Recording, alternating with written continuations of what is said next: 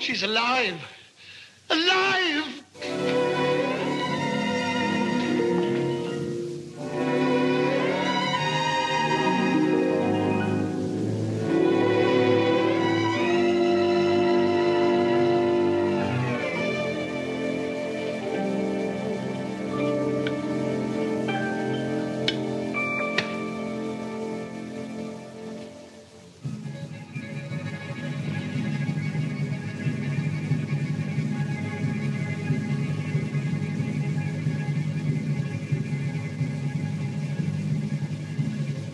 The Bride of Frankenstein.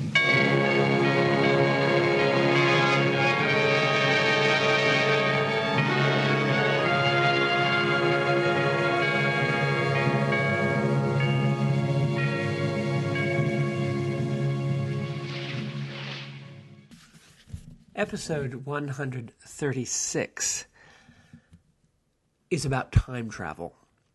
It's entitled Peaches Laverne, and it concerns a journey back in time to the summer of 42 to a little place in Southern California known as Laverne, where there was at that time a Church of the Brethren small college entitled Laverne College, and where there is now still its descendant, the University of Laverne, inflated titles of the present day.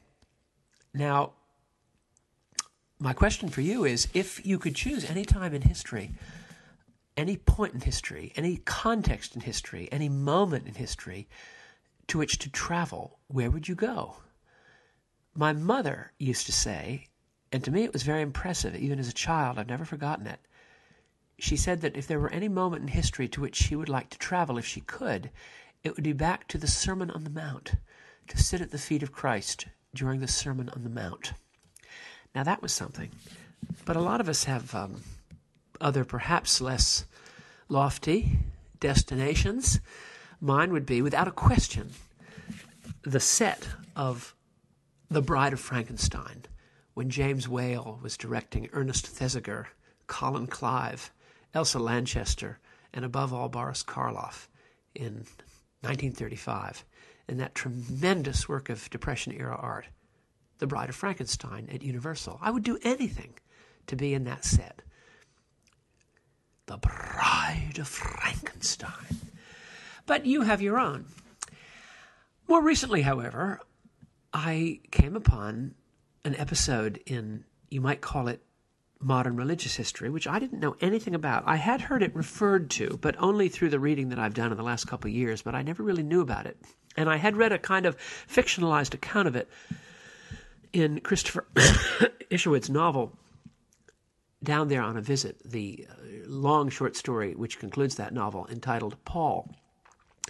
But because I've been reading as thoroughly as I can Isherwood's Diaries, Volume 1, 1939 to 1960, which are edited and introduced wonderfully by Catherine Bucknell, I now had the chance to read the full thing. And the event known as the Laverne Seminar, which was a meeting of religious people, which I'll describe, at the girls' dormitory in summertime in late July and early August of 1941,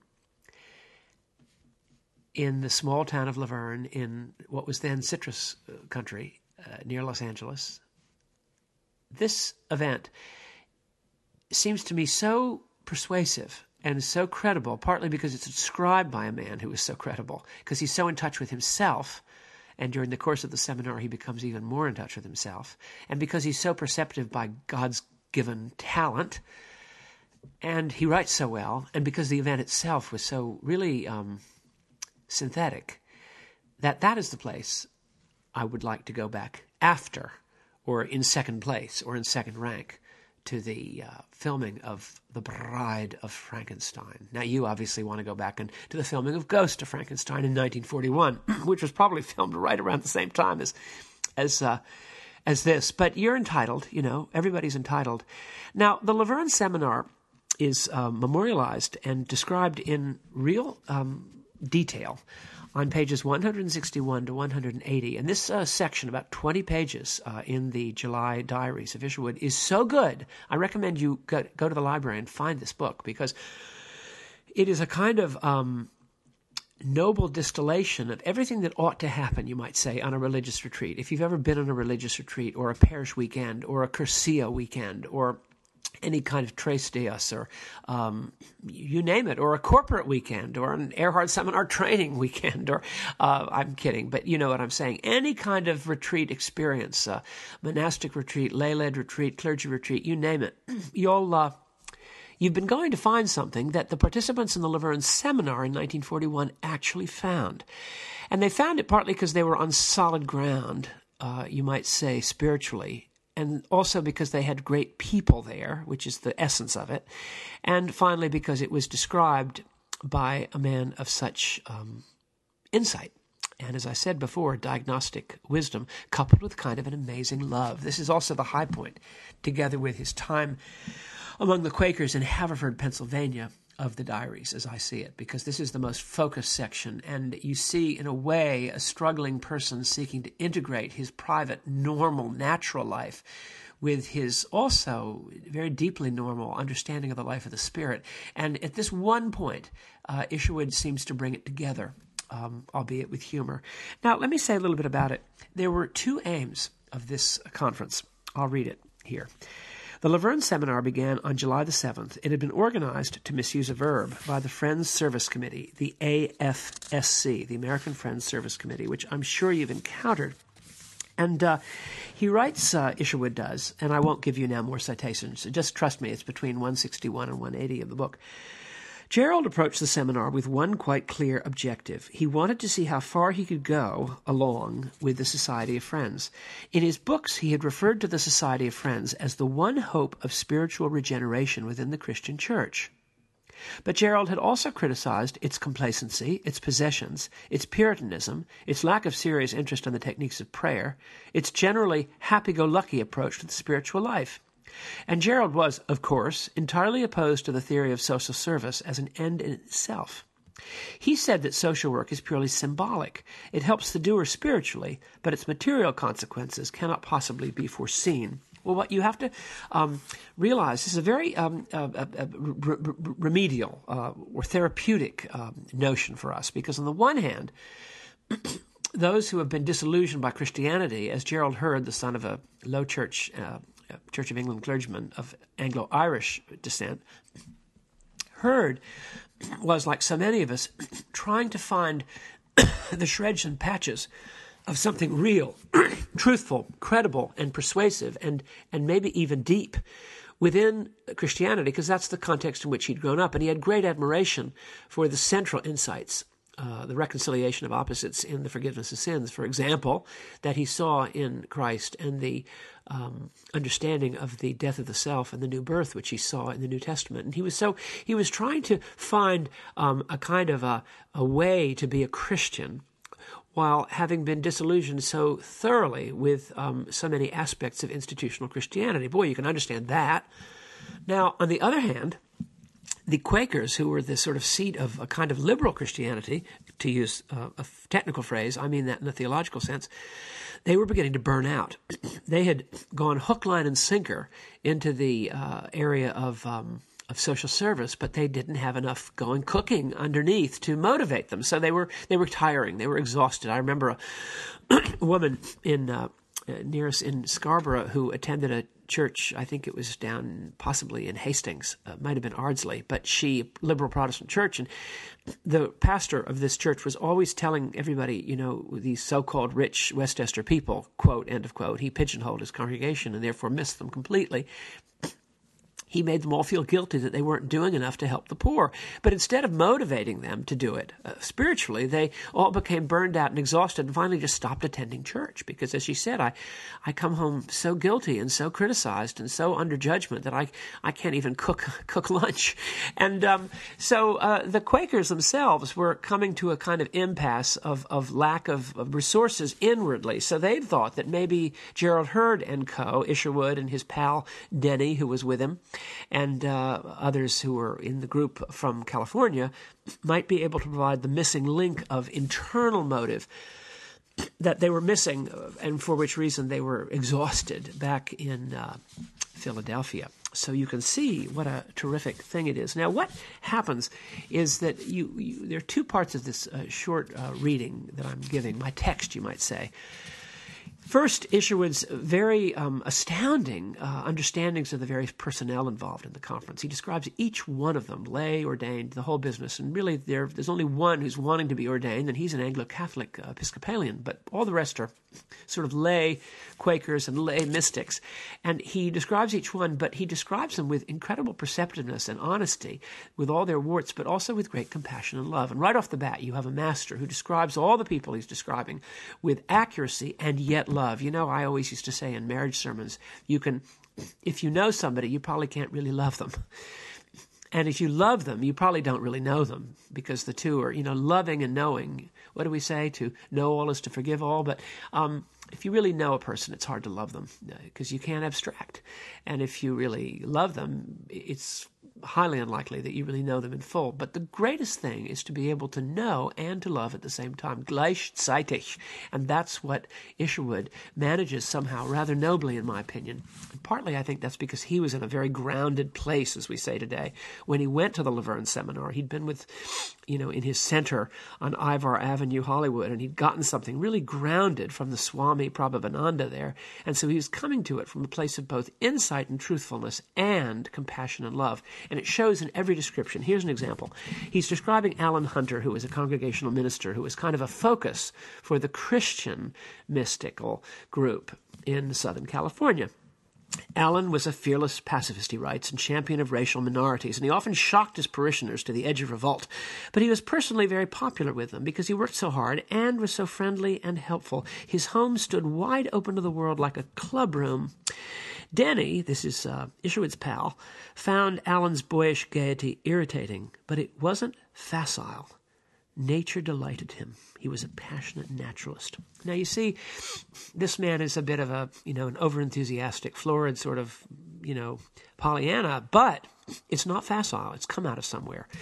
And Isherwood sensed that. Listen to this description of Elizabeth Hunter, Alan Hunter's wife. Elizabeth Hunter was at first sight a common type of minister's wife, at first sight, a large, gray-haired, sweet-faced woman with a quiet voice. But her eyes, when you looked into them, were disconcertingly mature, wise and sad. She drew deep experience from her prayer life. Gerald thought she was a natural contemplative.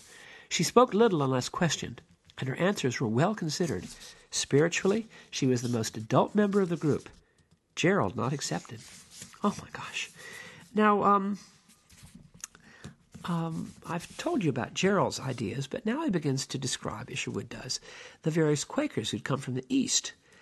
Harold, for example, Harold Chance, had come to Laverne, in a bona fide mood of inquiry. He really wanted to know if Gerald had anything to offer which could help him. Now, listen to this, among many other descriptions, some of which are quite damning, but touchingly damning. He describes a fellow named Pat Lloyd, who's sort of a big gun for some reason, and he said he had a big reputation as a conference buster and spiritual prima donna. Now, Pat Lloyd, it turns out, had an alarming and extraordinarily dramatic experience in the U.S. Army during World War I. And had almost been shot for cowardice, but it wasn't cowardice. It was principled Christian pacifism. But listen to what he says about Pat. Pat was dark and handsome in a kind of mincing way, despite his large middle-aged stomach. His greatest problem, he told us, was with sex. And then he describes a counseling situation he had with a young man who was having a sexual problem, as he thought. And Pat describes it and invokes Jesus Christ as part of the answer to this man's sexual problem. And then this is what Isherwood says. Listen to this. Pat was the kind of character who would send the average novelist like me into paroxysms of scorn and hate at this hypocritical, sublimated satyr whose jaws dripped with honey.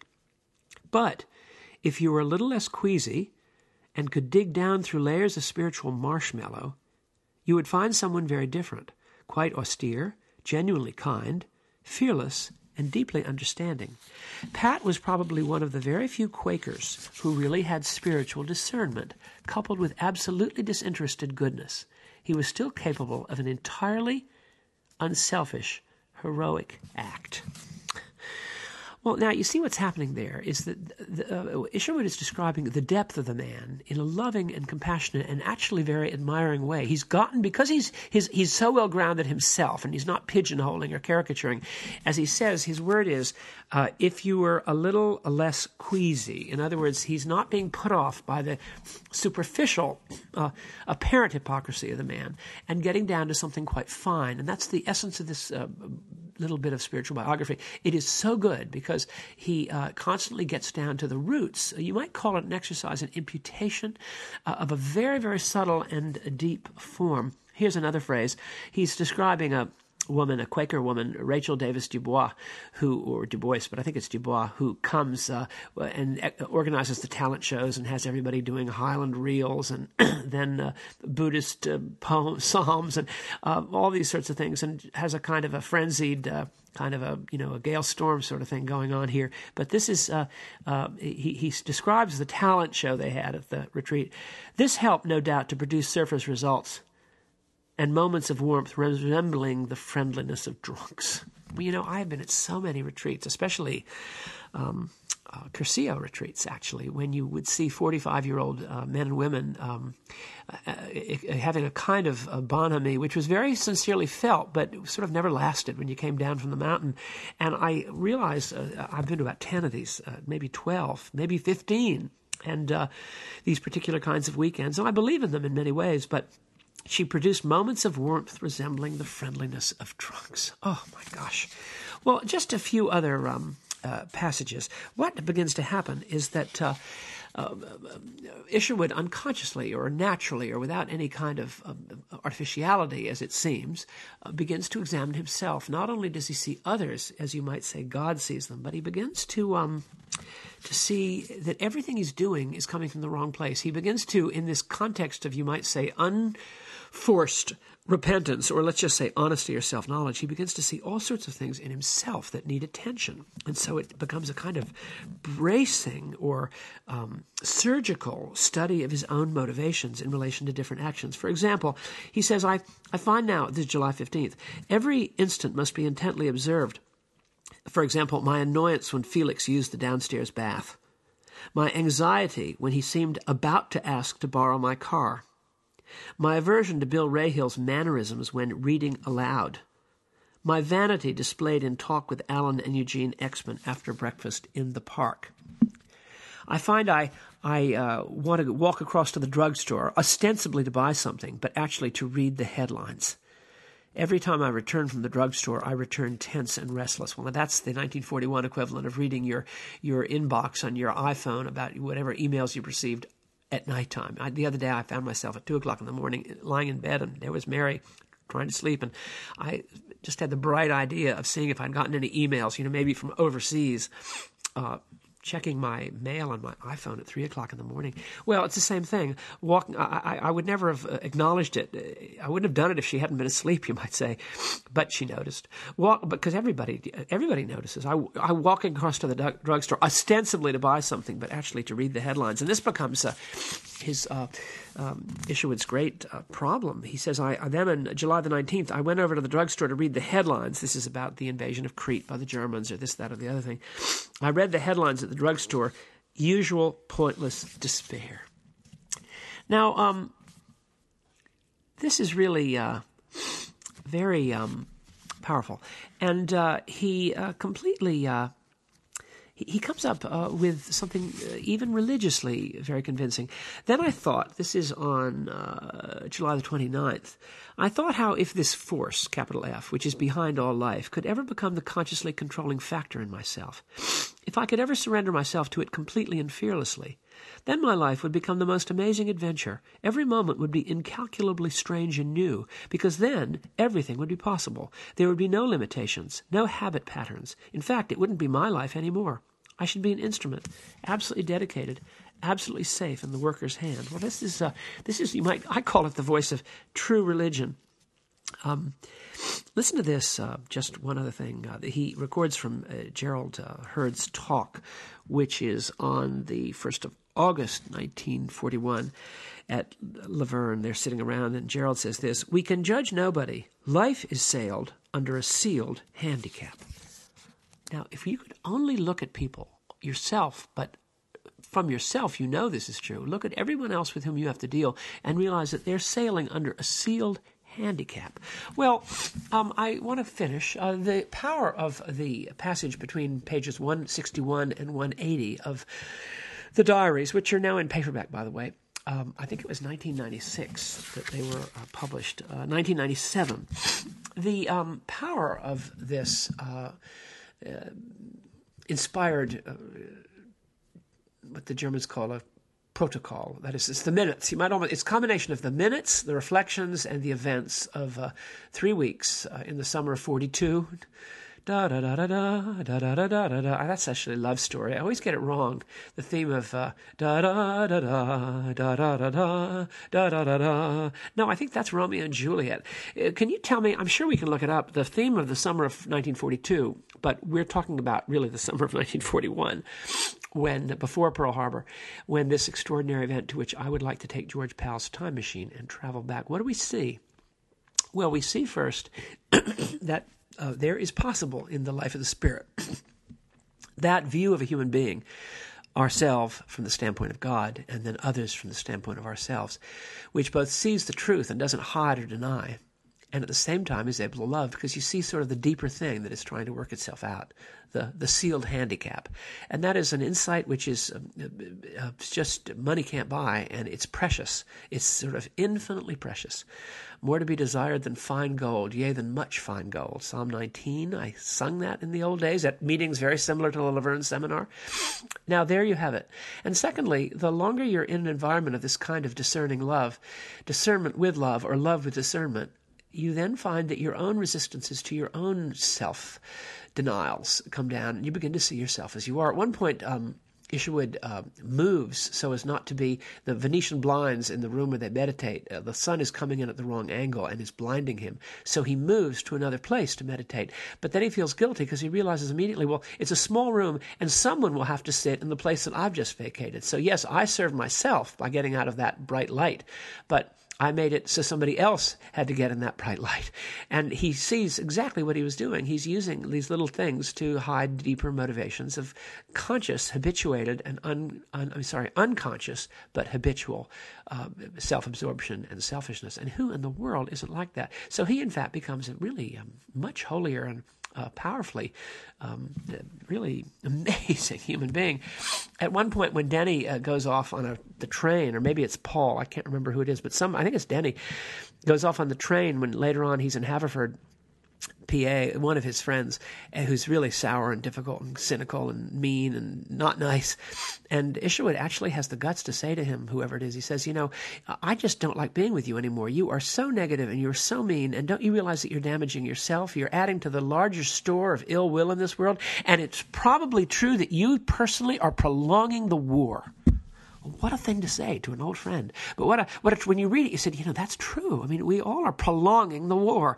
So a combination of this deep, uncontrived, and unfacile self-confession knowledge, and which ultimately leads always to change when you see yourself as you are, coupled with this extraordinary compassion on the other people. You see it in the diary. You almost see the progression from understanding a guy like Pat Lloyd with his syrupy piety, which actually hides a truly courageous great heart, and then Isherwood's own understanding of himself. That's the nature of religion. That is the true nature of religion. And the religion at its best is always something along these lines. And I leave that with you as an example. And I conclude with a song that was released in 1970 after Diana Ross had left this very wonderful group.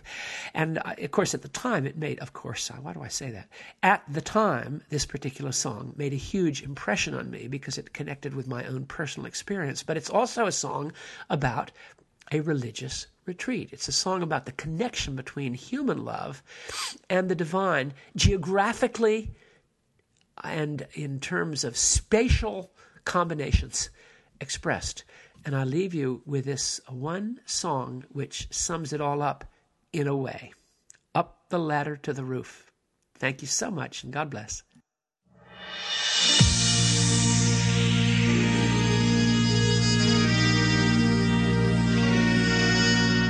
Come with me, and we shall run across the sky and illuminate the night. Oh, we try and guide you to better times and brighter days. Don't be afraid. Come up to the roof where we can see heaven much better. Come up to the roof where we can be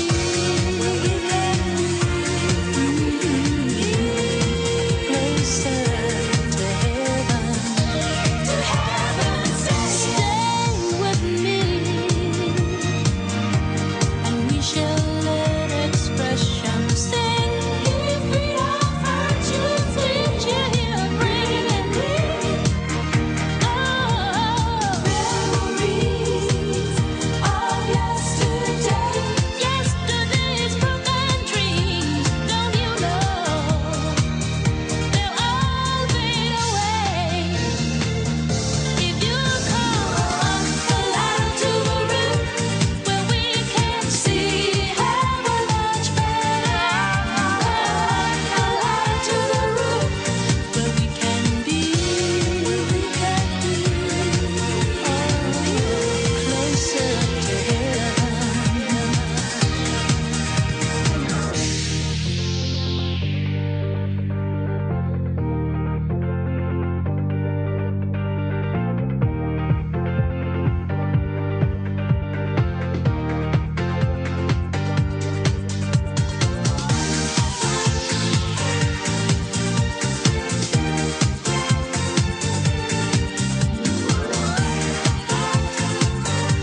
Where we can be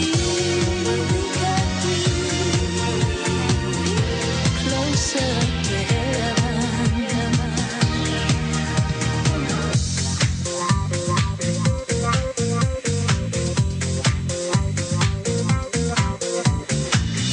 We laugh and I'll tell you the story of love, how it is, and the happiness in it, baby.